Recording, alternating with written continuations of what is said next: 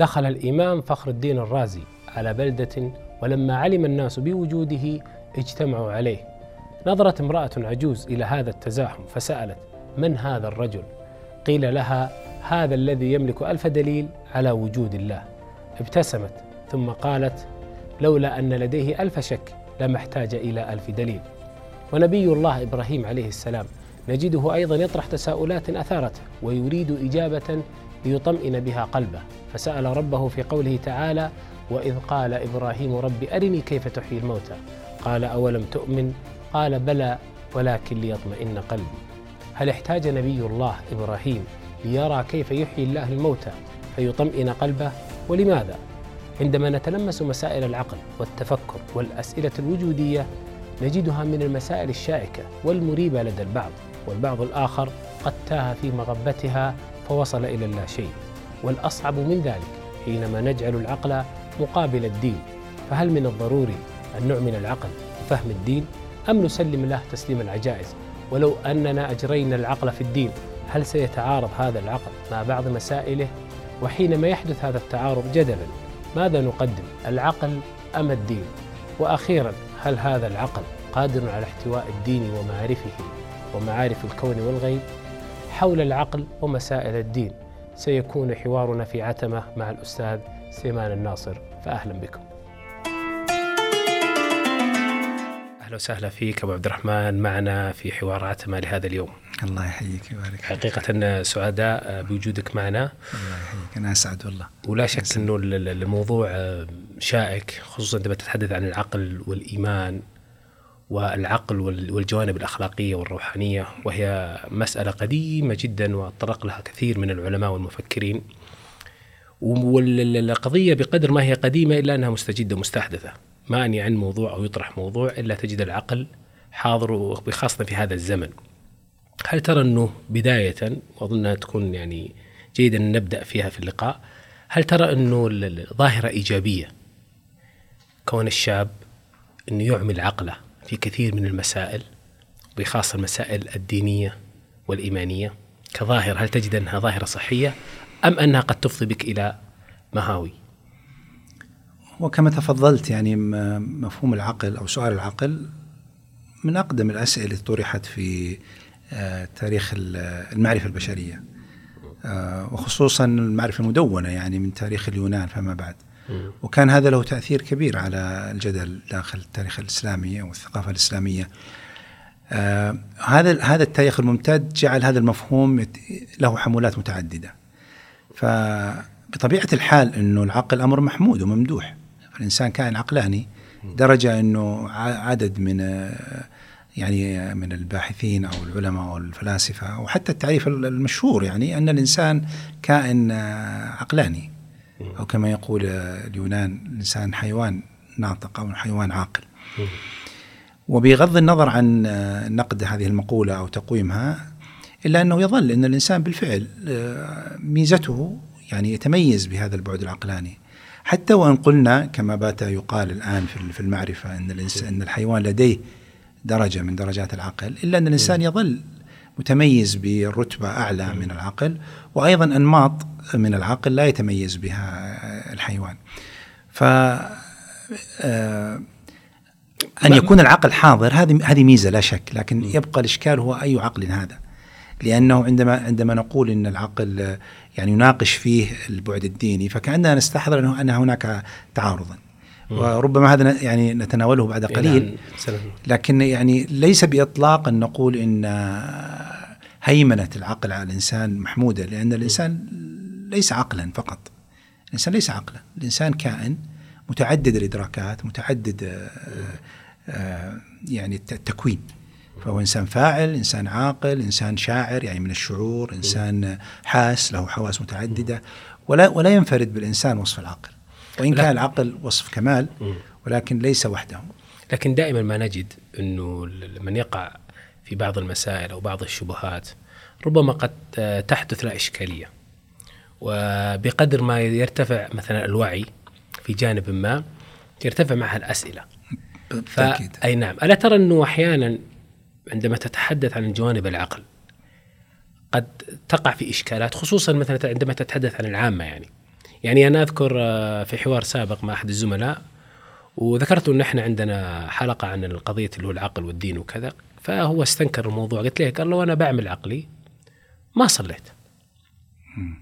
فلمست من هذا الجانب أنه قد يكون في تحرج، يعني الغض عنه قد يكون أفضل لعامة الناس.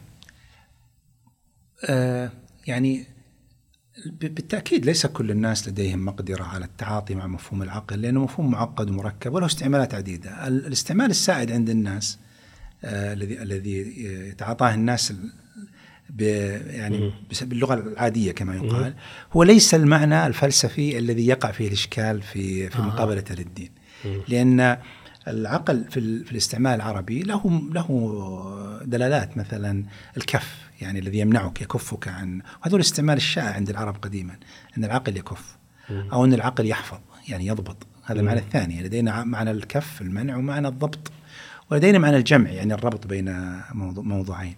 فالمعنى الموجود عند العرب الذي يؤخذ من لغة العرب أن العقل هو فعل ربط يربطك عن السيئات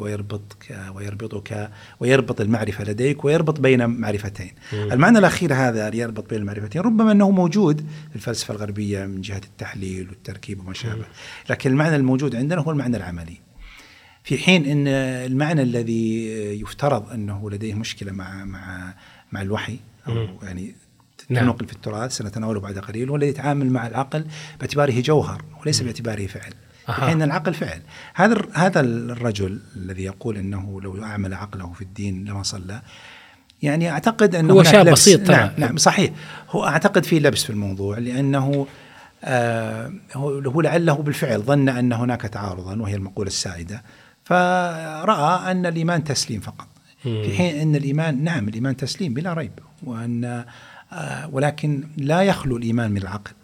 يعني هذه المقولة التي تقول العقل والنقل هي مقولة ملبسة فيها لبس، لأنها تفترض أن هناك تقابل بينهما، وأن العقل أو تعارض بينهما بالضبط، وأن العقل لا إيمان فيه وأن الإيمان لا عقل فيه، وليس هذا ولا هذا. فالعقل يقوم على الإيمان والتسليم. راح نتطرق إحنا للنقطة هذه، لكنه أنا بودي أن أفهم الدين يتكون من شرائع وعبادات من خلال الجوارح، وكذلك إيمان واعتقادات في القلب في الجنان. بالضبط. نعم. العقل بين الجسد وبين القلب أين مكانه؟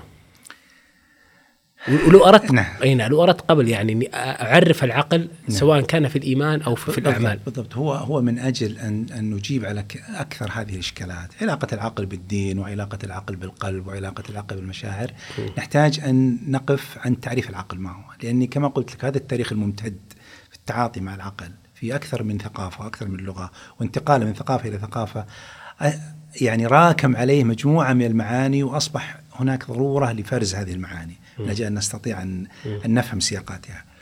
كما يعني العقل في الحقيقة هو فعل، يعني نحن لا نجد. أنت قلت ليس جوهر. نعم بالضبط. ما معنى جوهر؟ جوهر معنى ذات.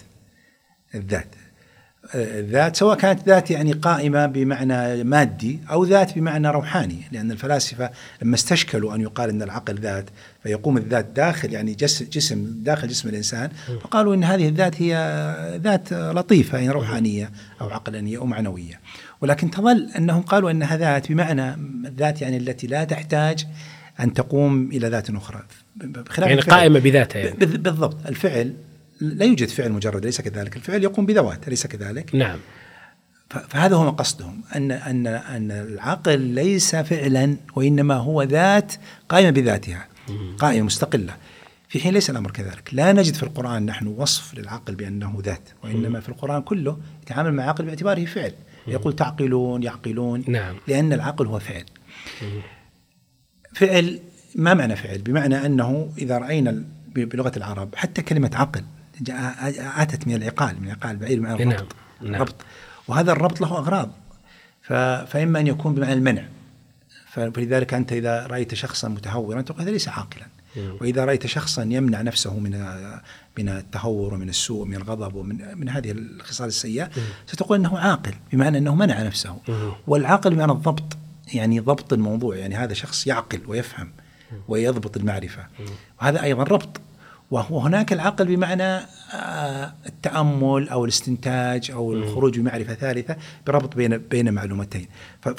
فتلخص لدينا أن العقل بالمعرفة الشرعية هو الربط بين وتستطيع أن تقول ما إن العقل هو إدراك ما مكانه الأساسي في الإيمان. يعني نعم، يعني هذا يتفرع على التعريف. إذا اتضح لنا التعريف سنجد أنه ليس من رتبة واحدة أصلا، لا يوجد تعارض. العقل فعل إدراكي يعني يدرك به الإنسان الربط بين الأشياء. يعني أنت كيف تربط بين الأشياء؟ كيف تربط بين مقدمة ونتيجة؟ كيف تربط بين الأخلاق وأثارها، بين البيع والشراء والمسبب؟ هذا هو الربط بين الأشياء، هو معنى العقل، هو فعل العقل. وليس أن العقل ذات قائمة، وإلا سنقول أن الإبصار ذات، وأن السمع ذات، وأن كل هذه الأفعال داخل الإنسان سنقول أنها ذوات، وليست ذوات، هذه أفعال. وكما أن البصر هو عمل العين، فما في القرآن يقول لنا أن القلب هو محل هذا الإدراك، الفعل الإدراكي هو الذي يربط. وكل الإدراكات الأخرى يتحكم فيها، يعني السمع والبصر والحس والتشوق وكل هذه الأفعال الذي يرتبها وينظمها ويستنتج منها ويستثمر منها هو العقل. فالعقل أو التعقل هو فعل من أفعال القلب. هذا الفعل من أفعال القلب. هذا هو القلب. ماذا تقصد بالقلب؟ العقل؟ لا، هو ليس القلب هو المضخة. القلب ليس المقصود به هو المضخة. يعني أفلا يعقلون؟ هو القلب بمعنى ضد القالب، يعني باطن الإنسان، يعني في جوف الإنسان، يعني ليس الجوف بالمعنى المادي، وإنما هذه الروح المدركة، هذا المعنى الإدراكي عند الإنسان، هذا الوعي. ما الذي يعي عند الإنسان؟ نحن نعرف أن سؤال الوعي عند المعاصرين مشكل جدا. نعم. لدرجة أن هناك من الفلاسفة من يسميه السؤال الذي لا جواب له، وهذه يطلقونها على المعضلات التي ليس لإعضال فيها نقص في المعرفة، فيتوقعون أنه إذا زادت المعرفة سيجد له حلا، وإنما تطلق على المعرفة التي لن يوجد لها حل. يعني عدد من الفلاسفة يقولون هذا، أن الوعي لا جواب له، وبطبيعة الحال لا جواب له، لأن المعرفة الحديثة تعتمد فقط على المادة، في حين أن هذا البعد من الإنسان ليس مادي. هو الذي ميز الإنسان، وهذا البعد الروحاني فيه. فإذا القلب بمعنى البعد الباطن الذي هو قالبه مقابل القلب، مقابل القالب، الباطن مقابل الظاهر. نعم. فهذا هو الذي يدرك فيه الإنسان المعرفة ويربط فيه بين الأشياء ويحلل. وقد تقول لي أن القلب محل العواطف، وقد استقر. لذلك هو جاء الإشكال عندي، استقر لدى الناس أن هناك فرق بين العاطفة هو محل العقل أصلا. نقطة إشكال بين الرأس والقلب وكذلك الأمور هذه. يعني هذا لنقول أنه مبحث آخر، يعني ثانوي فيزيولوجيا مادة، لا يهمنا، يعني يهمنا الجانب العملي، الجانب المعنوي في الموضوع. القلب صحيح أن من أفعال القلب البعد العاطفي، التشوق والأهواء، ومن أفعال القلب الفعل التعقلي هذا الذي هو الربط والكف والمنع، وكلها من أفعال القلب. ولكن مدام أن كل هذه الإدراكات في الإنسان محلها القلب، يدل على أن لا يخلو بعضها من بعض. فالبصر لا يخلو من تعقل، أنت تدرك في البصر، أليس كذلك؟ إذا أبصرت شيء أدركته، هذا يدل على أن البصر فيه تعقل. وإذا لمست شيئا تعقلته، وإذا سمعت شيئا تعقلته، وإذا شممت شيئا تعقلته، وإذا تشوقت إلى شيء تعقلته، وإذا أحببت شيئا تعقلته، وإذا كرهت شيئا تعقلته. يعني المسألة أعقد بكثير، إنه في عقل ونقل. نعم. والعاطفة إذا تركت تحولت إلى أهواء، فأصبح هذا مما يقال عنه أنه تبع هواه، لم يسلط عقله على هواه. نعم. في حين أنه لو كان، لأن الإنسان من أخص خواصه هي عاطفته ووجدانه وتشوقه، فإذا كان هذا التشوق منضبط بعقلانيته أصبح كمالا، لم يصبح نقصا. ولاحظ أن بعض الفلاسفة يقولون إن العقل نفسه أهوى. هذا معروف عن الإشكالية هذه. أحد أساطين العقلانية الغربية هو ديفيد هيوم، يقول إن العقل هو أهواء، لأنه هو لا يؤمن بالعقل بالمعنى الذي السببية عند الغربية المعروف في الفلسفة الغربية. ولكن في الحقيقة أننا نستطيع أن نقول، يعني لاحظ مثلا على سبيل المثال أن ما السبب إلى هذا التوتر الذي يحدث في عدم فهم علاقات العقل، أن الناس تتعامل مع العقل باعتباره رتبة واحدة أو أنه مفهوم واحد. ليس هو مفهوم واحد وليس هو رتبة واحدة، هو رتب، يعني نفس العقل لديه رتب لا تنتهي. العقلانية رواتبها لا تنتهي، هي أشبه بالسلم، وربما تصل مستوى يعني التباعد بينها إلى التعارض، كما الصوت. الصوت سلم، في أعلاه همس وفي أدناه صراخ، وكلاهما صوت وبينهما تعارض بين هذا السمع، وفي الوسط مراتب. العقلانية مراتب، العقلانية مراتب، بعضها عقلانية مجردة مادية خالصة مستمدة من الحس، وبعضها يعني يستثمر المعاني والقيم، وبعضها يستثمر الجماليات، وبعضها يستثمر نسمع أحيانا ذكاء عاطفي مثلا. صحيح، هناك مسميات ليس لها نهاية. الذكاء الاجتماعي، الذكاء العاطفي، الذكاء اللغوي، متعددة يعني. ولكن الناس إذا قالوا عن الذكاء أو عن العقل اعتقدوا بالعقل الرياضي، العقل المجرد.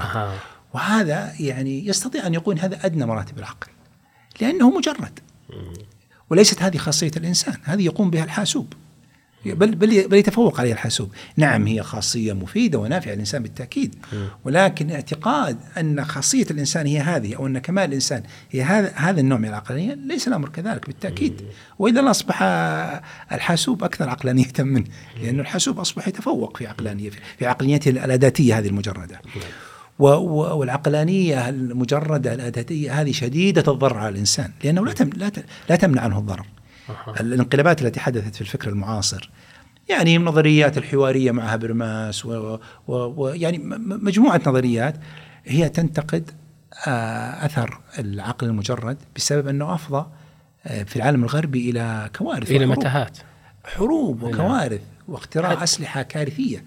لأن العقل المجرد فكرته أنه إذا أمكن الشيء نفعله. نعم، خلاص، في إمكان، مبني على الإمكان، إذا من غير أي قيمة مثلا، من غير أي قيمة تمنعه. نعم. في حين العقل الذي يقوم على يعني القيمة، والعقل الذي يقوم على معايير أخرى غير مجرد الإمكان أو المنفعة، هو عقل أرقى، لأنه يتضمن هذا العقل الأداتي ويزيد عليه.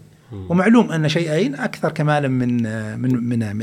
للأمانة الحديث شيق عن الموضوع العقل، ولكنه لا زال في كثير من الإشكالات. نعم. يعني تأكيد. ولكن نحن نحاول أن يعني نجر العقل إلينا، لا أن نذهب إليه يعني. نعم. فنتوه. يعني مثلا أنت ذكرت اللي هو مثل معرفة الحلال والحرام. نعم.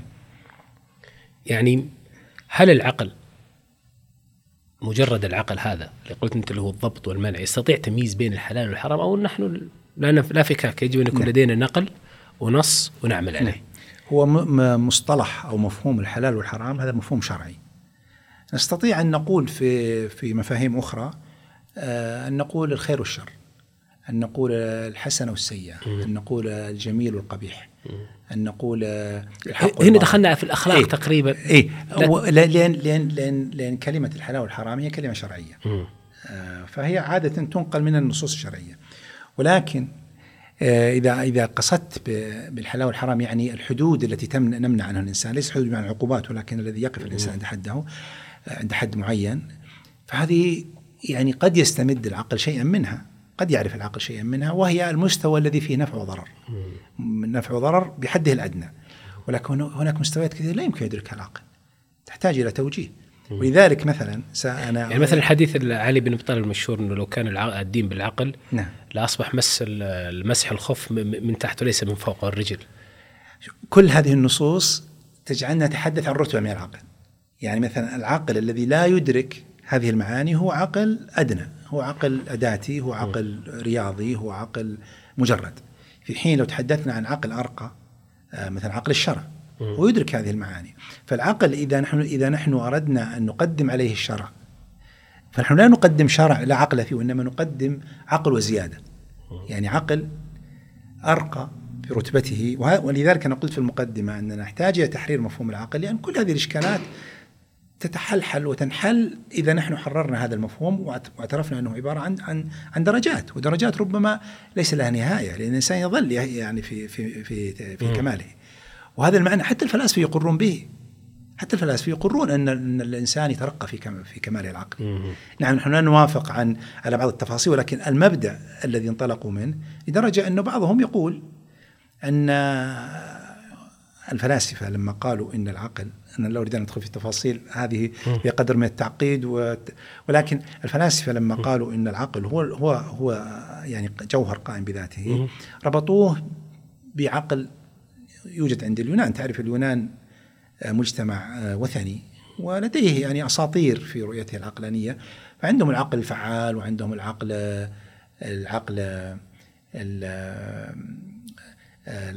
الفعال هو الذي يعطي الإنسان قدرات العقلية. يعني ما هو التعقل؟ هو تجريد الماهيات والصور. فيقولون أن تجريد الماهيات والصور هو عمل هذا العقل الفعال الذي يأخذه الإنسان أو يستمده الإنسان. فهم يزعمون أنه إذا اكتمل الإنسان، ترقى الإنسان في كمال العقلي، يصل إلى أن يكون مثل هذا العقل الإلهي. ولا ريب هذا يعني فيه بعد ضلالي يعني واضح، ولكن أنا أقصد أن حتى الفلاسفة يقرون أن العقل مراتب وليس مرتبة واحدة، في حين أن الناس تتعاطى مع العقل وكأنه المرحلة المثل العليا يعني ليطرحها أفلاطون. نعم. لا، مفهوم المثل يختلف، لأن مفهوم المثل هو قيم أو المثالات المجردة، معاني يعني هو تقريبا له علاقة بالمعاني القيمية والأخلاقية أكثر من أكثر. وكلامه لربما نتطرق له إذا جاءت فرصة في الحديث عن العقل والأخلاق. نعم. بعد قليل. لكن قضية نرجع موضوع الحلال. نعم، هذه نقطة مهمة. هناك نص أنا ذكرته في تويتر قبل فترة، نقلت عن أحد أساطين العقل الفلسفة السياسية المعاصرة، وهو جاك روسو، وله كتاب مركزي في الفلسفة السياسية المعاصرة والتشريعات، وهو كتابه العقل الاجتماعي. يقول في فصل في كتابه هذا في المشرع، يقول إن من أجل أن البشر يحتاجون للتشريع إلى عقل متسامي يترفع عن أهوائهم، يشعر بهم لكنه لا يندمج في جوهرهم. بالضبط، يضع مجموعة صفات متسامية، ثم يقول في النهاية يعني لن يشرع البشر إلا إله، لا يمكن يشرع البشر إلا إله. وقال هذا لأن التشريع ليس لشخص واحد يستطيع أن يشرع نفسه، وإنما مجتمعات بشرية مليئة بالأهواء وتتعارض وتتضارب ولها مصالح وتنافس، وهؤلاء البشر ليسوا عقلا خالصا ولا تقوى خالصة، وإنما لهم أهواءهم ولهم عواطفهم ولهم حساباتهم ولهم ظنونهم. فبالتالي لا يمكن أن يوضع تشريع مترفع يعني مفيد لهؤلاء الناس وعادل إلا بأن يترفع عنهم كلهم.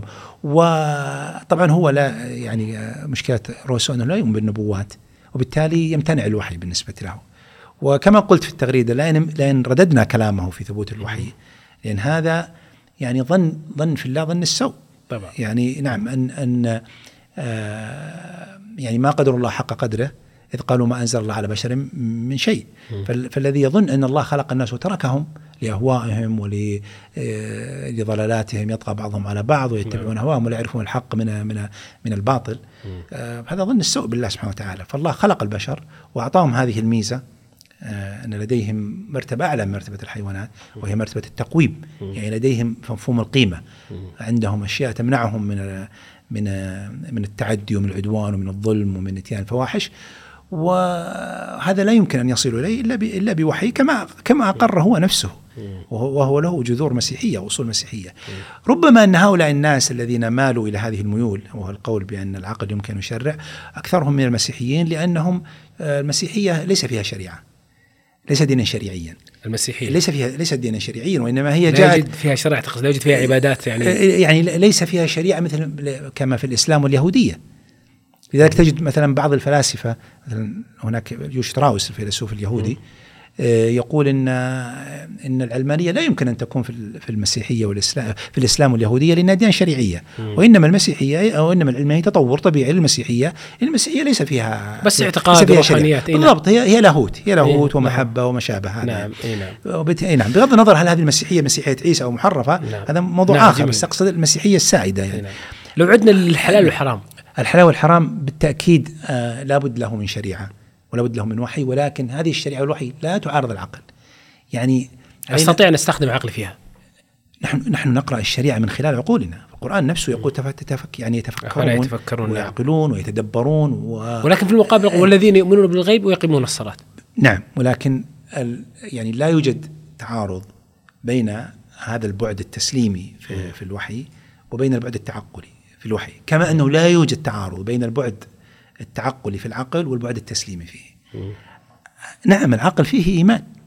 يعني ما الذي يجعل الناس يقفون عند الإيمان ويتحرجون أو يضطربون في علاقته بالعقل والعقلانية، في حين أنهم لا ينتبهون أو يلحظون هذا البعد الإيماني بالعقل. العقل يقوم على التسليم. العقل يقوم على التسليم. العقل يقوم على التسليم. لا يقوم على التسليم بالتأكيد. وإلا يعني لو طرحت سؤالا بسيطا للغاية وتقول لشخص يتبنى العقل، تقول له ما الدليل على العقل؟ لا يمكن يقول لي أن العقل هو العقل. الدليل على العقل هو العقل، شيء لا يكون دليل على نفسه. يعني تقصد العقل خاضع للتسليم. العقل مبناه أساسه التسليم. نحن كيف يمكن يعني نطرح هذا السؤال أنفسنا، لماذا نحن نعتقد أن العقل مرجع؟ من أين جاء هذا المعنى؟ نحن نسلمه تسليما. ما الدليل؟ بالضبط، ما الدليل؟ ما البرهان؟ نسلمه تسليما، لأنه إن قلت لي إن الدليل على العقل هو العقل، أصبح في المسألة دور. سأقول لك ما الدليل على العقل الذي هو الدليل. فإن قلت لي الدليل على العقل باعتباره دليل عقل ثالث، نقول ما الدليل على ذاك العقل. في النهاية سنرجع إلى أن نقول نسلم تسليما. وهذه الكلمة نص عليها واحد من كبار فلاسفة فقه العلم ومسمى بالإبستمولوجيا في العصر الحديث، هو كارل بوبر. يتحدث وينص نصا ويقول الإيمان بالعقل. لأن نعم، الإيمان بالعقل. نعم، الإيمان بالعقل. الإيمان بالعقل ما يدل على أن العقل يحتاج إلى تسليم به. بل أزيدك أكثر من هذا. ربما أن هناك من لا يجعل العقل يعني ضديدا للإيمان حتى في الفلسفة، لكن أغلب الناس يجعلون الشك ضديدا للإيمان، في حين أن الشك أيضا يقوم على التسليم. يقوم على التسليم. الشك يقوم على التسليم، لأن الإنسان لو شك في كل شيء لابد أن يسلم بالعقل بالشك نفسه. لابد أن يسلم بالشك، وإلا لو شك بالشك لسقط الشك. فلو لم يبقى لهذا الإنسان من إيمان وتسليم معقدة قليلا. نعم. الشك يحتاج إلى يقين، يحتاج إلى تسليم به، تسليم به. نعم، وإلا عندما تعمل به ألست تعمل بشيء تسلم به؟ بلى. طيب هذا تسليم نسميه، هذا تسليم. وبالتالي في الإنسان أصلا يعني كائن، يعني الإنسان كائن لديه كل هذه الإدراكات، لا نفرق بعضها عن بعض. هناك مقولة موجودة عند بعض الفلاسفة المعاصرين، وهي مقولة الاعتقاد والانتقاد. الاعتقاد من حيث هو إيمان وتسليم وثقة، والانتقاد من حيث هو شك ونقد وتفكيك وإلى آخره. يعني فنجد أن فيلسوفا من الفلاسفة المؤمنين يكتب كتابا أو يسمي أحد كتبه بالاعتقاد والانتقاد، ويقول إن الانتقاد لا غنى له عن الاعتقاد. لاحظ النقد، وهي مقولة مركزية في الفلسفة. الشك نقد، والعقلانية نقد، في حين فيقول إن الاعتقاد لا بد له من انتقاد، والانتقاد لا بد له من اعتقاد، فكأنهما وجهان لعملة واحدة، وكأنهما لا يقوم أحدهما إلا بالآخر. وبكل بساطة ما الذي تقوم عليه كلمة التوحيد؟ لا إله إلا الله. فهي نقد وتسليم، يعني اعتقاد وانتقاد. يعني المسألة تكاملية. نعم. بالضبط. يعني هو أساسا يعني نستطيع أن نتقدم خطوة ونقول إن الإنسان يفكر أو يدرك قبل هذا التقسيم أساسا.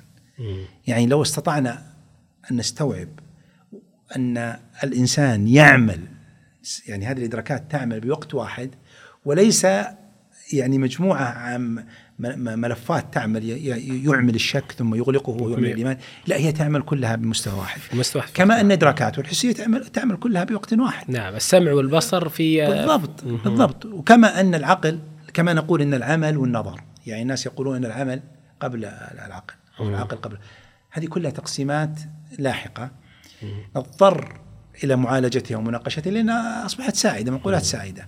ولكن لو استطاع الإنسان أن يدرك أنه وحدة وكيان يعمل تعمل كل هذه الإدراكات فيه في وقت واحد، بعده العقلي وبعده الإيماني وبعده العاطفي، بعده الحسي، بعده النقدي وبعده التسليم، كلها تعمل في جملة واحدة.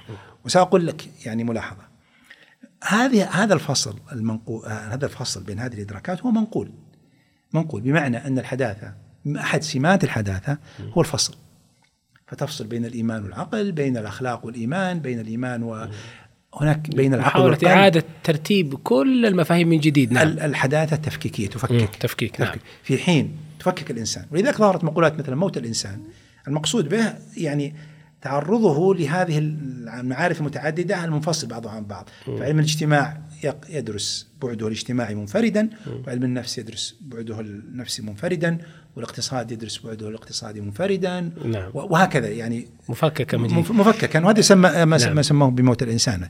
لكن منظور الشريعة أو موت المؤلف ربما مثلا يعني مجموعة مقولات أو أنواع من الموت، ولكن المنظور الشرعي للإنسان هو أنه كائن واحد يخاطبه الإله، يخاطب هذا الكائن، فينزل الوحي على قلب الإنسان ويخاطب كل أبعاده. ووحدة الإنسان مبنية على وحدة الإله، يعني بمعنى أن هذه الوحدة الموجودة فينا نحن نتعقلها لأننا نتجه إلى واحد سبحانه وتعالى. فلو أن الإنسان جحد هذا الواحد أو نسيه فإنه يتشتت، لا يدري إلى أين يتجه، بطبيعة الحال سيتفكك يعني تتفتت القوى الإدراكية. بالضبط. نعم. فما يجمع هذه القوى الإدراكية ويجمع هذا الإنسان في وحدة واحدة هو وحدة وجهته، يسميه القرآن إسلام الوجه، يعني إسلام الوجهة والتجه إلى الله سبحانه وتعالى. هذا هو معنى القبلة بالصلاة. شوف، قبل قليل ذكرت موضوع الصلاة، ويعني أنها كثير من الناس يعتقد أن هذه أبعد ما تكون عن التعقل، وأحيانا يقولها على سبيل يعني ليس النقد، وإنما في حين أن هذه المعاني التعقلية التي أنا قلت قبل قليل أنها من رتبة أرقى من العقل المجرد. شوف هذه المعنى القيمية في الصلاة مثل معنى الوجهة ومعنى القبلة ومعنى الاتجاه. ما الذي يفقد الإنسان الحديث؟ يفقد وجهته. الإنسان الحديث يعيش في قمة إمكاناته المادية ومعرفته وعلمه ورخائه، ولكن عنده هذه المشكلة التي هي الاتجاه، لا يدري. يعني كما نقول، كما يعني ذكرت مرة، أنا أقول لك كيف الإنسان الحديث يعيش في طائرة عملاقة جميل عظيمة، كل أنواع المتع فيها والإمكانات والمعرفة والراحة، ولكنها تطير بلا اتجاه. في حين أن المسلم قد تكون المركبة التي يركبها سيارة يعني مهترئة وكذا وبحدها الأدنى وتفتقد إلى أشياء كثيرة ولكنها لها اتجاه. ما الذي يصل؟ صاحب الاتجاه مهما كان، حتى لو طال بها الطريق. القارب كما يقال أو السفينة ليس لها مرسى تظل في البحر تائهة تهلك. طيب. فهذه المعاني هي معاني تعقلية. هذه المعاني هي التي يريد من القرآن أن يقول أفلا يتفكرون أفلا يتدبرون، وقصده هذا النظر إلى هذه المعاني. لذلك هناك فرق في العقل الذي ينظر إلى العالم من حيث هو آية، والذي ينظر إليه من حيث هو ظاهرة. نعم. العقل الذي ينظر إلى العالم من حيث هو ظاهر هو عقل أدنى، هو عقل لا شك، هو عقل ومفيد ونافع، ولكنه نفع ناقص لا يأمن أن ينقلب، وهو محدود، فقط ينظر إلى الظواهر. في حين العقل الذي ينظر إلى نفس هذه الظواهر نفسها، يعني نزول المطر ظاهرة، ونزول المطر آية، وآية معنى علامة. جميل. قبل أن ندخل، أنا عندي الصراحة كلامك أفضل بي إلى اللي هي قضية الأخلاق. نعم. عندما قلت القيم نعم. والأخلاق والمثل العليا. قبل ذلك الرسول صلى الله عليه وسلم يقول إنما بعثت لأتمم مكارم الأخلاق. نعم. قضية اللي هو ربما اللي الفطرة. نعم. أن الإنسان قد يكون مفطور أو مجبول على الخير، أو ربما على الخلق القويم أو السليم. من ناحية كيف تنظر لهذه الفكرة يعني؟ نعم. من أين استمدها الإنسان؟ هل هو من حيث الفطرة أم من نفس العقل المتضمن نعم. الإيمان أم ماذا نعم. يعني؟ قبل أن ندخل قضية الأخلاق. نعم. يعني تقصد من أين استمد الإنسان؟ أي نعم، هذه المكارم يعني الأخلاق. نعم. وسؤال الأخلاق وسؤال القيم يعني سؤال يعني مشكل جدا في الفلسفة الحديثة بالنسبة للمنظور الإيماني بحمد الله واضح يعني. ولكن الناس نظرا لأنهم أصبحوا يتلقون هذه المعارف من الثقافات المنقولة، أصبح هناك لبس، يعني تتداخل عليهم المعارف ويضطربون، فمن دون أن يشعروا يقرؤون معارفهم وفقا لمعايير منقولة، في حين المفترض العكس، أنك تقرأ المعارف المنقولة وفقا لمعاييرك الإيمانية التي تسلم بها. نحن عندنا الله الحسنى أو كذا، نعم، تورث في الإنسان. بالضبط. نحن القيم أو المعاني، هذه المعاني مسمى قيم، مسمى حديث، هي معاني. هذه المعاني هي معاني مودعة داخل الإنسان، وإيداعها هو الجانب الفطري. يعني الفطرة هي يعني لندع فكرة كيف تكون، هذا موضوع يعني يحتاج إلى وقت أطول، ولكن في النهاية الفطرة هي هذه المعاني التي فطر الإنسان عليها، بمعنى أنه خلق وليست الطبيعة. ليس يعني فرق بين الطبيعة والفطرة، فرق بين الغريزة والفطرة.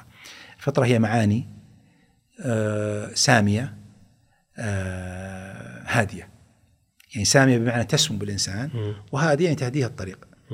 وفي القرآن يقول الله سبحانه وتعالى: لقد أرسلنا رسلنا بالبينات، الأدلة والبراهين، وأنزلنا معهم الكتاب والميزان ليقوم الناس بالقسط.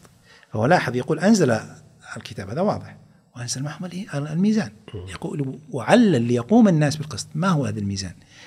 لو ذهبت لكتب التفسير ستجد يعني أغلب كلام المفسرين بأن الميزان هو العدل، وبالتأكيد ليس المقصود بالعدل هو الميزان هذا المادي، وإنما مقصود هذا الإدراك للعدل والظلم، خير يعني والشر. بالضبط، الخير والشر، الحسن والقبيح، كل هذه المعاني المتقابلة، هذا معنى أنزله الله سبحانه وتعالى، حسب ظاهر القرآن أنه يعني أودع في الإنسان، فأصبح الإنسان لديه، إن صح أن نستخدم اللغة الاقتصادية، أصبح لديه مؤشر يؤشر له اتجاه الخير والشر، واستفتي قلبك، فهذا معنى أنك تعرف أنت في داخلك أن هذا خير أو أن هذا شر. هذه المعاني الأخلاقية. بالنسبة لإشارتك قبل قليل إلى العالم المثل الأفلاطوني، ما هو الرابط بين هذه المعاني القيمية المجردة؟ هناك المشكلة في المثل الأفلاطونية أنها جمعت بين المجردات والمشخصات، يعني هذا الخلط بينهم. ما المجردات وما المشخصات؟ المجردات هي هذه المعاني الرياضية، مثل الأرقام والمربع والمثلث، معنى مجرد، هو معنى مادي ولكنه مجرد من المادة، يعني استمده العقل بقدرته التجريدية، جرد هذه المعاني من أصلها المادي. الدائرة هي مجرد شكل صوري، والمربع مجرد شكل صوري. لو استخدمنا مقولة موجودة في المنطق، وهي مقولة العقل، العالم الممكن. العالم الممكن يعني الذي كان يمكن أن يكون، هو لم يكن، لكن من الممكن يعني. مثلا أن تكون أنت مثلا في عالم آخر، مثلا طبيبا ولا كذا، يعني كان ممكن إمكانات، يعني إمكانات عقلية. فيقولون لو أن الإنسان، يعني هذا إنه الإنسان يعيش في عالم متخيل. أنا أقول لو أن الإنسان عاش في عالم ممكن لا توجد فيه دائرة ولا مربع، هذه الأشياء يعني، ولا مثلث، لا يمكن يخطر على باله هذه الأشياء، لا يمكن، مستحيل، لأن الخيال يقوم على الذاكرة، والذاكرة تستمد مما تراه، ما يستمد العقل. نعم. فعالم لا مربع فيه لن يجرد فيه الإنسان هذا المجرد، هذه نسمي المجردات. لكن المشخصات هي هذه القيم، هي ليست تجريد، هي شاخصة، معنى شاخص قائم داخل الإنسان. لو عملنا نفس التجربة وقلنا إن الإنسان عاش في عالم ممكن ليس فيه محبة ولا فيه عدل ولا فيه خير ولا فيه جمال ولا فيه كرم ولا فيه لطف ولا فيه حرية، لظل متشوقا إليها. يعني لو أن إنسان حتى لو لم نجد عليها لاخترعناه. بالضبط، لأنها موجودة في داخلنا، هي ليست اختراع، هي موجودة في داخلنا. نعم، هي معطى إلهي، هي نعمة وهبة من الله سبحانه وتعالى أنزلها على قلوبنا وفطرنا عليها. فلو أن إنسانا، وهذا نسمعه، ولد في سجن قائم على الظلم والانتهاك والكراهية، ولا يوجد فيه أي معنى من معاني المحبة والرحمة، لنشأ وهو يتشوق، يبحث، يتطلع إلى هذه المعاني، إلى الحب والكرامة، مع أنه لم يرها. لأنها موجودة في داخله. فهذه هي المعاني المشخصة، معاني قائمة. هو البيت يقول الحب في الأرض بعض من تخيلنا لو لم نجده عليه لاخترناه، يقصد أنه هو موجود بالفطرة يعني. لكن متاهة الشعراء ربما مشكلة مثل أفلاطون خلطت بين الأمرين، أن فيه المجردات وفيه المشخصات. نعم، هذا نسميها نحن القيم أو المثل أو القيم الأخلاقية، فخلط بينهما. فهذا الجزء صواب، وهذا يدل على أن كلامه له أصل ديني ما. يعني طبعا أفلاطون جاء بعد موسى صحيح. وإبراهيم فلا شك أن بعض هذه الثقافات لها أصول دينية بشكل من الأشكال يعني. لكن قضية اللي هو نحاول نرجع يعني قليلا، إنه صراحة الحديث في العقل والنقل فيه نوع من التعقيد نوعا ما. صحيح. اللي هو قضية الأخلاق بكل بساطة. يعني مثلا أظن كانت يقول أن العقل قادر على تحديد معايير للأخلاق.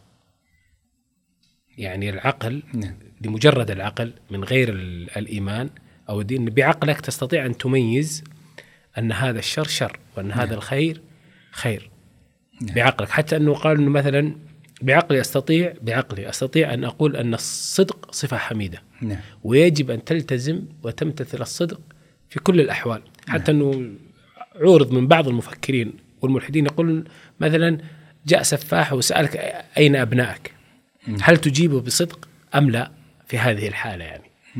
فهل العقل قادر على تمييز الخبيث من الطيب أو الخير من الشر أو إلى آخره؟ هو يعني ما دام كذا أتيت على ذكر هذا الفيلسوف الألماني إمانويل كانت هو الذي قال إن العقل المجرد، هذا العقل الرياضي، مركب فقط ليعرف ما سماه عالم الزمان والمكان، أو بتعبير آخر هو يقول عالم نيوتن، يعني عالم الظواهر. ومن هنا جاءت فكرة الظواهر والشيء في ذاته والشيء في ظاهره، أو ما أصبح يسمى الفيمينولوجي ونيومين أو النيومين والفينومين. هو نفسه يعني هذا الرجل هو نفسه يقول إن العقل هذا المجرد فقط إدراكاته في الشيء في ظاهره، في حين أن وهذا العالم هو يسميه عالم الضرورة أو عالم الجبر، في حين الأخلاق هي عالم الحرية. يعني أنت لا تحاسب على أخلاقك إلا إذا كنت مختارا، في حين عالم الزمان والمكان حسب ما يزعمه هو لا يوافق عليه بإطلاق، ولكن حسب زعمه يعني أن هذا العالم هو عالم الضرورة. فطبعا عنده مشكلة كبيرة هو ويعتقد أن الفلسفة ترجع كلها إلى هذا السؤال، سؤال الحرية والضرورة والجبر، في حين أن الحرية لديها والأخلاق هي تنتمي العقل العملي.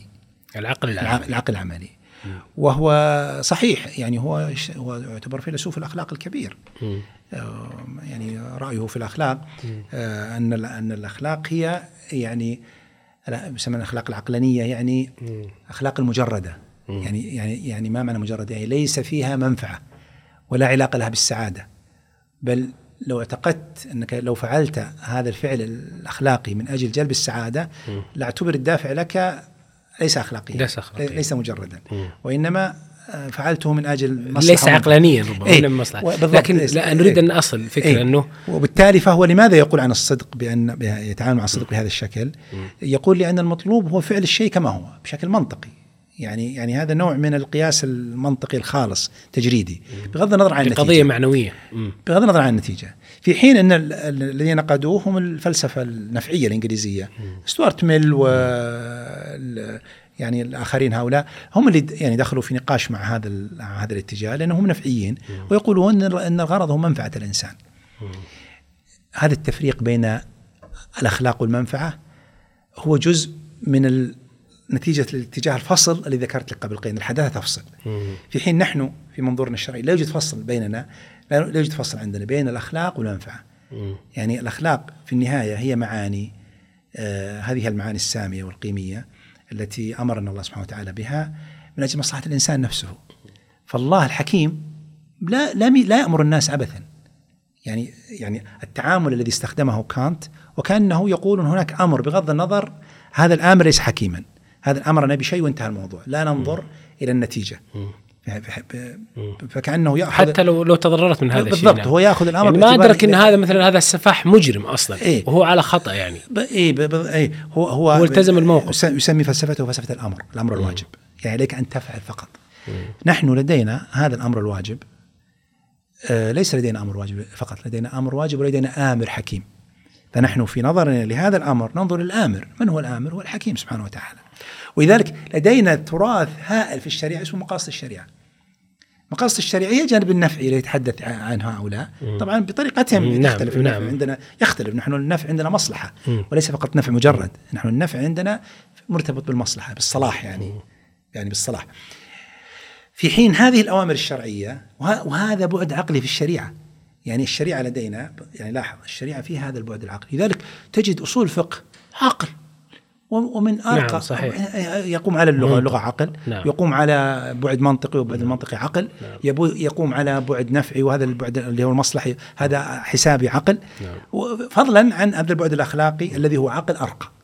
عقل ينطلق من قيم، من قيم معنوية العقل لا ينقلب ضده. لما أقول عقل لا ينقلب ضده، العقل يمكن أن يكتشف أشياء مدمرة كالقنبلة الذرية بالضبط مثلا. فإذا لم يكن هذا العقل الأرقى اللي هو العقل القيمي يمنعه، لا انقلبت يعني لا يوجد ضمان. العقل يعني ليس مضمون النفع ولا مضمون أيضا نجوع الوسائل. كأني أنا عندما أسألك حقيقة أنا هذا الشيء استشففته من خلال سؤالي لك. يعني عندما أذكر العقل لا تفصل الإيمان، لا تفصل لا ريب النقل. نعم. لكن أنا قصدي الحين مثل قضية اللي هو العقل المجرد بالمفهوم البسيط اللي نتعامل به نحن يعني بوصفنا عوام يعني. هل بعقلي أستطيع أن أخلق حكم على تصرف ما؟ يعني مثلا هل هذا التصرف نعم. هو الإنسان كائن أخلاقي. ما معنى كائن أخلاقي؟ يعني كائن إن صح التعبير كائن مقوم. يعني ما معنى مقوم؟ يعني يمنح الأشياء قيمة. لا يستطيع إلا أن يمنح الأشياء قيمة. القيمة لما نقول عن الشيء أنه قيمة بمعنيين: بمعنى إعطاء قيمة للشيء جيد، وبمعنى تقويم العوج. يعني لما نقول قوم يعني عط قيمة، وقوم بمعنى هناك اعوجاج عليك أن تجعله مستقيما. فالاستقامة مأخوذة من القيمة يعني فالإنسان بطبيعته بسبب هذا البعد الفطري، هذا المؤشر يستطيع. نعم صحيح الفطرة ليس بمجرد عقله. يعني أنا سؤال ليس بعقله المجرد. نعم. زين العقل الأداتي هذا العقل الأداتي لأنه في عبارات حقيقة له وظيفة إذا تعداها أصبح تدميريا.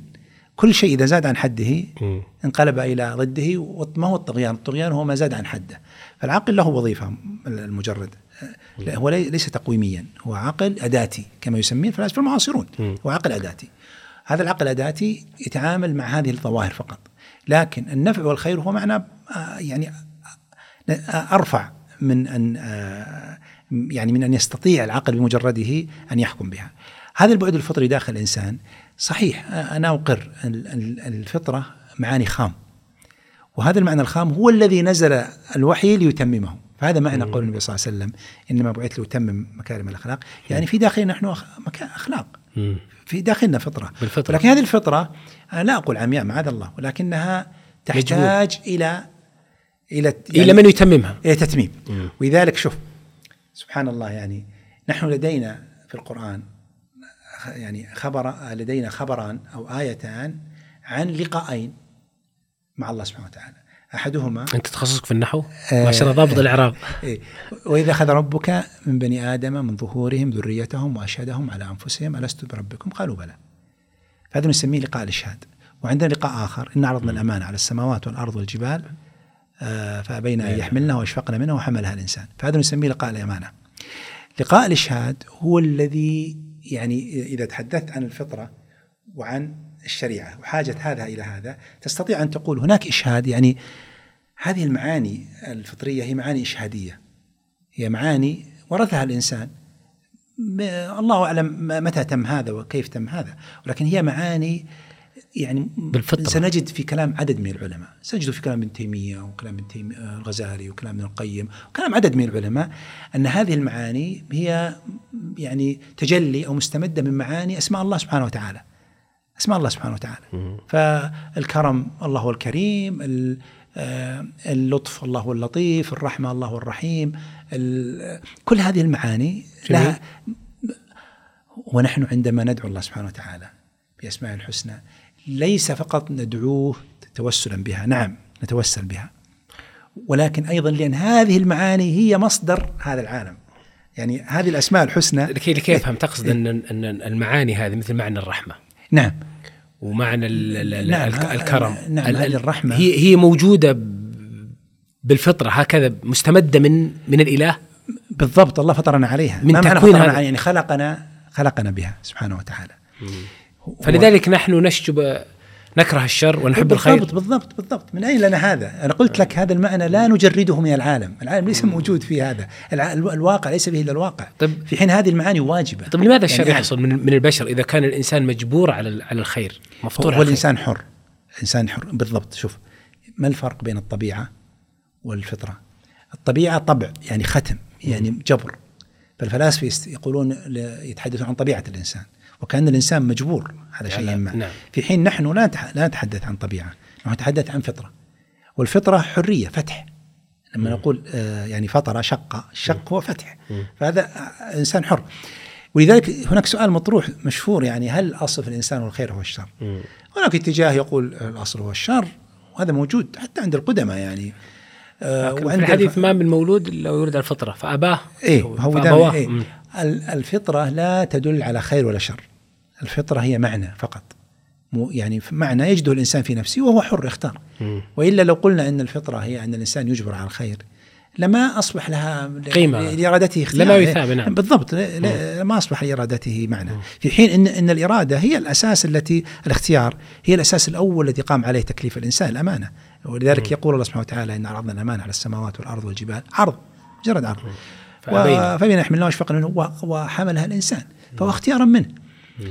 فظل موضوع الأمانة، هذا الموضوع، موضوع الفطرة، موضوع الخير والشر، موضوع التكليف، موضوع القيم، هذه كلها تدخل في نطاق حرية الإنسان. هو يختار، لأن الإنسان لديه الله فطره على الحرية.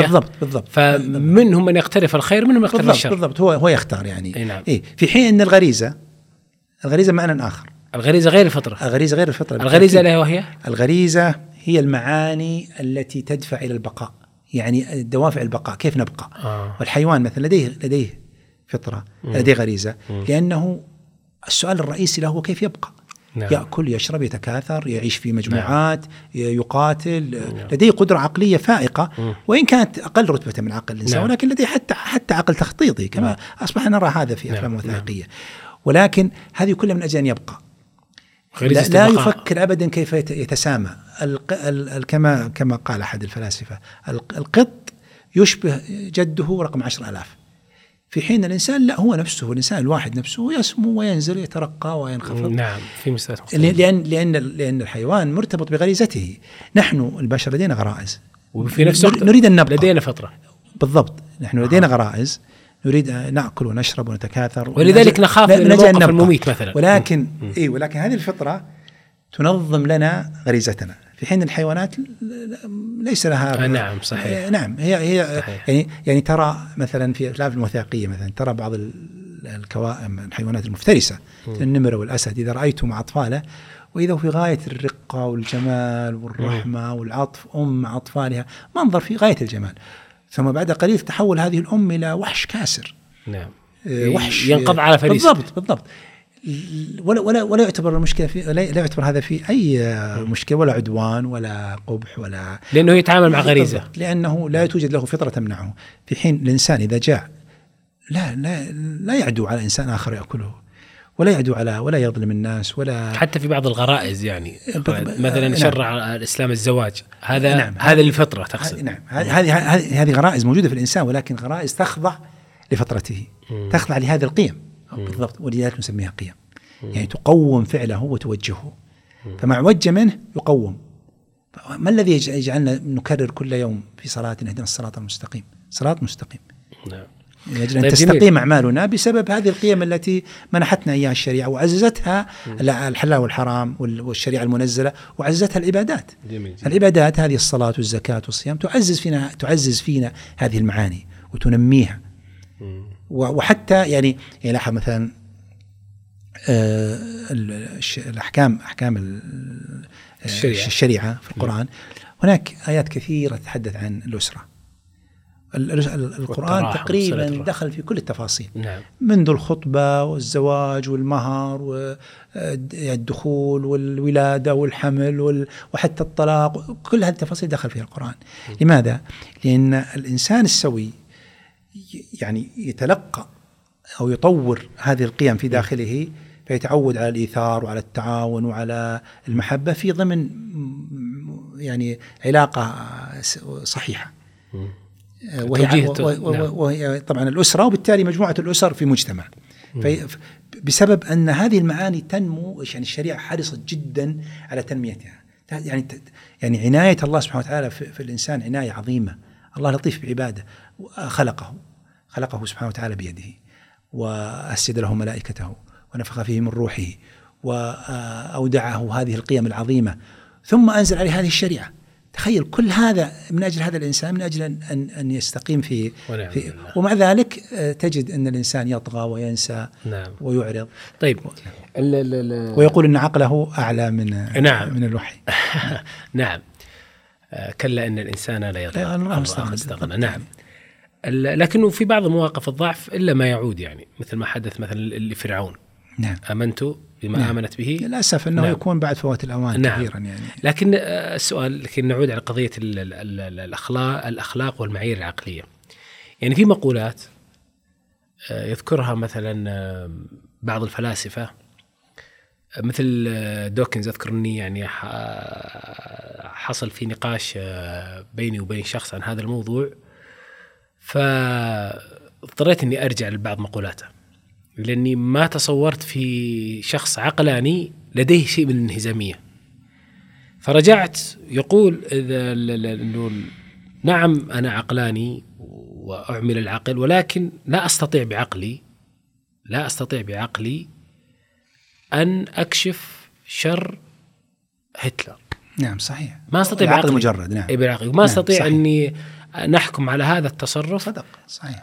أنه شر، وبنفس الوقت هو مع العقل يعني. نعم. لماذا وصل إلى هذه المرحلة؟ أنا ما فهمت الإشكالية لديه يعني. هو هذا هو يعني يستطيع أن يقول العقل ينبذ هذا الشيء فننتهي ويرتاحوا. نعم. لماذا هو يقول هذا الملحد يقول لا أستطيع بعقلي أن أحكم على تصرف مثلا المغتصب أو مثلا هتلر أن هذا التصرف بشع شرير، ما أستطيع بعقلي. طيب ما الذي جعله يتبع عقله؟ نعم. ما هذا التناقض يعني. هو بالضبط، لا شك أنها تخبط يعني لا حدود له. الإنسان إذا تذكر فكرة القبلة، إذا تخبط كثيرا. هو هذه الفكرة ضرورية جدا من أجل أن نحل كل هذه الإشكالات، هي أنماط العقل ومراتب العقل. هو يتحدث بحق عن العقل المجرد. عباقرة العالم كانوا في ألمانيا، عباقرة الدنيا كانوا في ألمانيا، وانتقلوا بعد المشكلة إلى نيويورك، فأصبحت صفوة العقول في العلم انتقل إلى نيويورك، لأن انتقل هؤلاء العباقرة. فهؤلاء، ومع ذلك هؤلاء العباقرة أنتجوا كل هذه الشرور في العالم. لماذا؟ لأنه هذا هو العقل المجرد، لا يميز.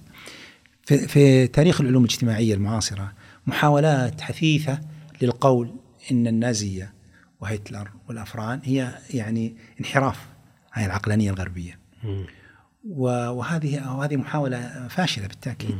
بل إن النازية بهذا الشكل هي قمة يعني الالتزام بالعقلانية المجردة. العقلية المجردة. لا قمة الالتزام بالعقلية المجردة. العقلية المادية، العقلية المنتجة. هذا صحيح. النفعية. نعم حسابات. حسابات. لو دخلت في التفاصيل، الأفران وكيف تعامل هؤلاء الناس مع المرضى، حسابات يعني لو تجرد الإنسان من قيمه لقال هذا عين العقل، وهذا هو عين العقل المجرد. لكن إذا ارتقى الإنسان إلى مستوى عقل أرفع منه، وهو العقل القيمي الذي يميز بين الصواب لا هذا أكيد أنه مفارق العقل تماما. إذن لدينا إحنا عقل مجرد بالضبط، وأيضا ولدينا عقل قيمة، عقل مقوم، عقل أخلاقي، نعم. عقل فيه القيم. ما يعني أنك يصعب أنك تفصل بين القيمة والعقل. بالضبط. أي نعم. إذا عندنا عقل مجرد نعم. خالي من القيمة، وعندنا عقل، فالعلاقة علاقة عمودية، نعم. وليست علاقة تقابلية. نعم. ليست تعارض. في الحد الأدنى هو هذا العقل المجرد المادي الذي يحتاجه الإنسان ولا ريب، ولكن أعلى منه هو عقل قيمي له مراتب. جميل.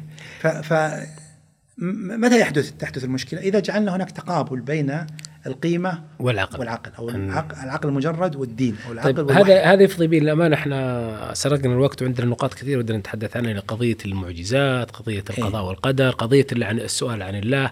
نعم. لكن ربما في حديثك ما يشير إلى هذا الشيء، يعني قضية اللي هو الفطرة وقضية اللي هو القيمة مع العقل، يعني أنها ليست ضدية وإنما هي متضامنة يعني. بالضبط. لكن قضية اللي هو تعارض العقل والنقل عند مثلا تطرق لها ابن تيمية. نعم. وحل هذه الإشكالية. نعم. أنه في شيء يوجد قطعي الدلالة وفي شيء ظني الدلالة، وأن في الأخير أن العقل لا يتعارض مع النقل. نعم صحيح. هذا السؤال يعني انتقل هذا التقسيم وهذا التواجه انتقل إلى الثقافة الإسلامية أو إلى المعرفة الشرعية التراثية كمعرفة وافدة يعني. مرة أخرى نقول يعني أن التعامل مع العقل باعتباره يعني قبول السؤال أساسا، يعني أنا سأجيب على السؤال ولكن أود أن أنبه إلى أن قبول السؤال هو تسليم بهذا التقابل. يعني لما أقول أنا كيف أجمع بين العقل والنقل وكأنني سلمت هذا الفصل بينهما، وهذا غير مسلم بالنسبة لي لأن العقل. طب لكن بيتم فصل يعني هو أنا فعلا أريد أن أستشعر حالة تعارض فيها العقل مع النقل. أنا سأذكر لك يعني كلام الشيخ حسب ما أدركته أو ما فهمت منه. إذا قلت أنا بأنه العقل فيه تسليم، قلت أن الإيمان فيه عقل، فأنا سأتجاوزها. ولكن كما قلت لك نحن نضطر نتعامل مع هذه الثنائيات لأنها أصبحت سائدة. مثل اضطرارنا التعامل مع مسلمة العقل والقلب، مع أن الإنسان يدرك قبل هذا، يعني يعمل إدراكه في مستوى قبل هذا الفصل، لكنه يسلم به من أجل سيادة يعني هذا أصبح سائد بين الناس. طيب ابن تيمية صحيح لما عالج هذا المشكل هو يقول أنهم يقولون أننا الشبهة الرئيسية أننا لو قدمنا النقل على العقل لا قدمنا النتيجة على أساسها، فنحن صدقنا النقل بأسس عقلانية. نحن لا نصدق النقل إلا بالعقل. بالضبط هذه هي. فالشيخ يناقش هذه المسلمة وناقشها بأوجه كثيرة يعني في كتابه هذا. ويعني أبرز ما قال مثل ما تفضلت هو الجواب المشهور هذا الذي ينقل عن الشيخ كثيرا، وهو مسألة ثبوت، يعني مسألة الثبوت، اليقين والقطع والظن. فإذا كان العقل ظني والنقل قطعي قدم العقل، قدم القطعي، أو العكس قدم القطعي. فإذا تعارض الظنيان رجح بينهم بمرجح آخر غير كونه عقلي أو نقلي. نعم. هذا هو الوجه الأول اللي قال الشيخ في لكن لو ذهبنا إلى أحد الأوجه، أظن الأوجه الثالث، ناقش أساس الفكرة، وهي هل بالفعل يعني إذا قدمنا الوحي نحن نطعن بأساسه العقلي؟ فيقول الشيخ لا، لأننا شيخ الإسلام ابن تيمية يقول فيه تفصيل، لأنه تفصيل ماذا؟ النقطة هذه مهمة يعني. تفصيل ماذا؟ هو يقول أن بعد ما تتحدث أنت عن ظنية الدلالة هذا وجه مضبوط، أنت قلت لا، وفي شيء أساسي بالضبط. هذا الوجه الذي نتحدث عنه هو الوجه الثالث عند الشيخ، أنه يقول ليس كل العقليات هي سبب ثبوت السمع. يعني لو قلنا أنه أي عقلي إذا طعنا به سوف نطعن بالسمع، ممكن نقول هذا صحيح يعني في النقل. ولكن الشيخ يقول هناك مجموعة من العقليات، مثلا ثبوت الصانع، مثلا صدق النبوة، مجموعة من العقليات هي التي صححت العقل، يعني صححت السمع.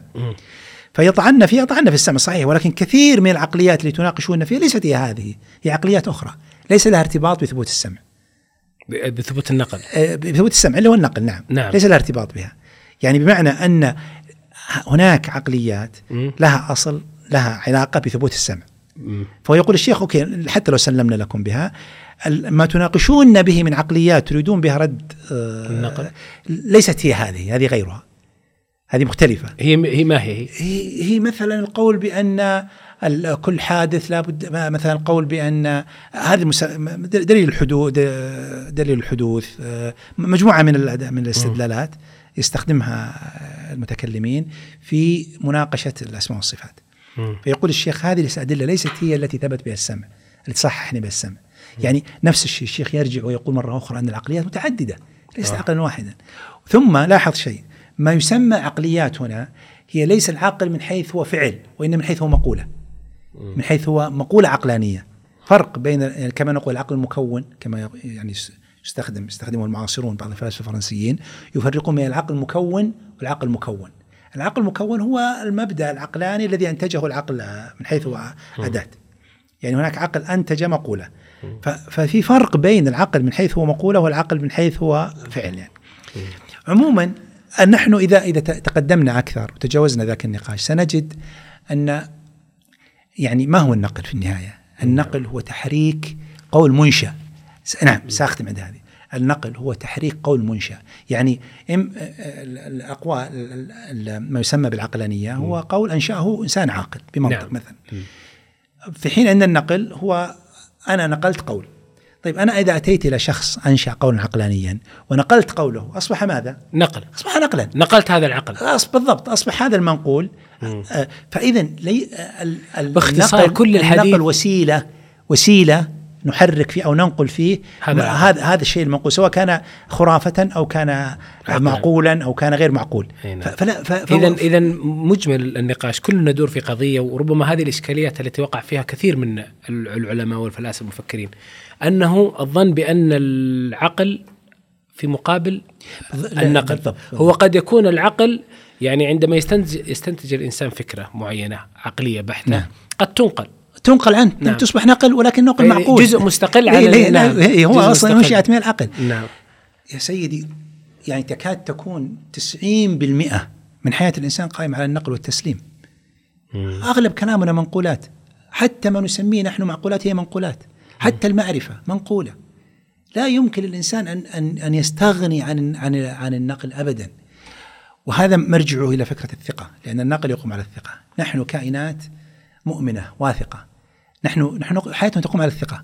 نحن نثق بالأقوال، نثق بالمكان، نثق بالناس، نثق بما نأكله، بما نشرب، بما نسمعه، حتى يقوم عندنا أدلة على أن هناك يعني هذه الثقة تقطع شوط كبير جدا. بالضبط، الثقة إيمان، الثقة تسليم، أصبحت أشك في كل شيء. ما هذه كلها معاني الفكر التقليدي يجعلها مضادة العقلانية، مضاد العقل، في حين ليست مضادة العقلانية. يعني هي مرتبة أعلى، هي عقلانية راقية، عقلانية سامية، عقلانية لطيفة.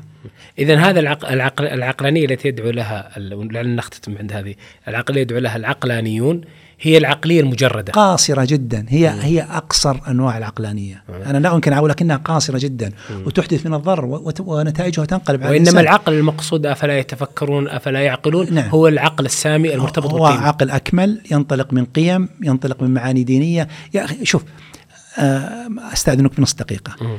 أيهم أكمل، عقل لديه معلومات أو عقل ليس لديه معلومات؟ عقل لديه معلومات. نعم. هذه المعلومات إذا كانت لا يمكن أن ينالها العقل العادي أكمل، أو إذا كانت ينالها أي عقل العقلية. فكيف إذا كانت هذه المعلومات هي عالم الغيب؟ كيف إذا كان هذا العقل يستنير بمعلومات غيبية من الله سبحانه وتعالى، وكان ناقلها أوثق الناس وهو رسول الله صلى الله عليه وسلم؟ لا شك أن العقل الذي يملك معلومات غيبية أفضل من العقل، لا شك أكمل، لديه أفق متسع، عقله يتسع. ولذلك يسمى هذا العقل موسع. العقل المجرد يسمى عقل مضيق، يضيق الإنسان على نفسه. فالإنسان ليس مجرد عقل، وإنما هو أكثر من هذا بكثير. والعقل ليس مجرد رتبة واحدة، وإنما هو أكثر من هذا بكثير.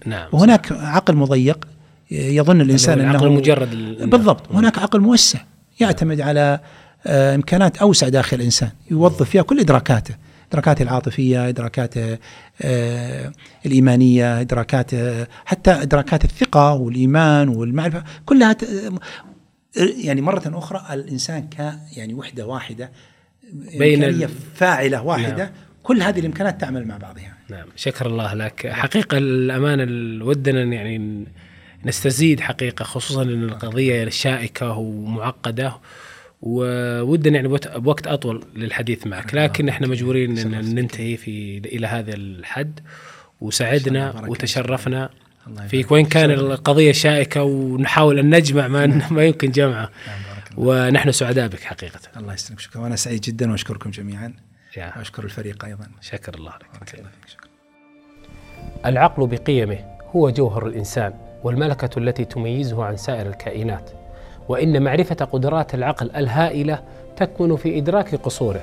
فالعقل وحده لا يفسر الكون لكنه العلم، والعقل وحده لا يقربك من حقيقة الله لكنه الإيمان، والعقل وحده لا يحقق الثبات لكنه الثقة واليقين، والعقل وحده لا يكفيك من الاكتئاب والضيق لكنه التسليم بالله والرضا. لذا حاول أن تجعل عقلك خادما لخلقك وإيمانك. هي مشكلة، وفي آخر العتمة جاك العلم.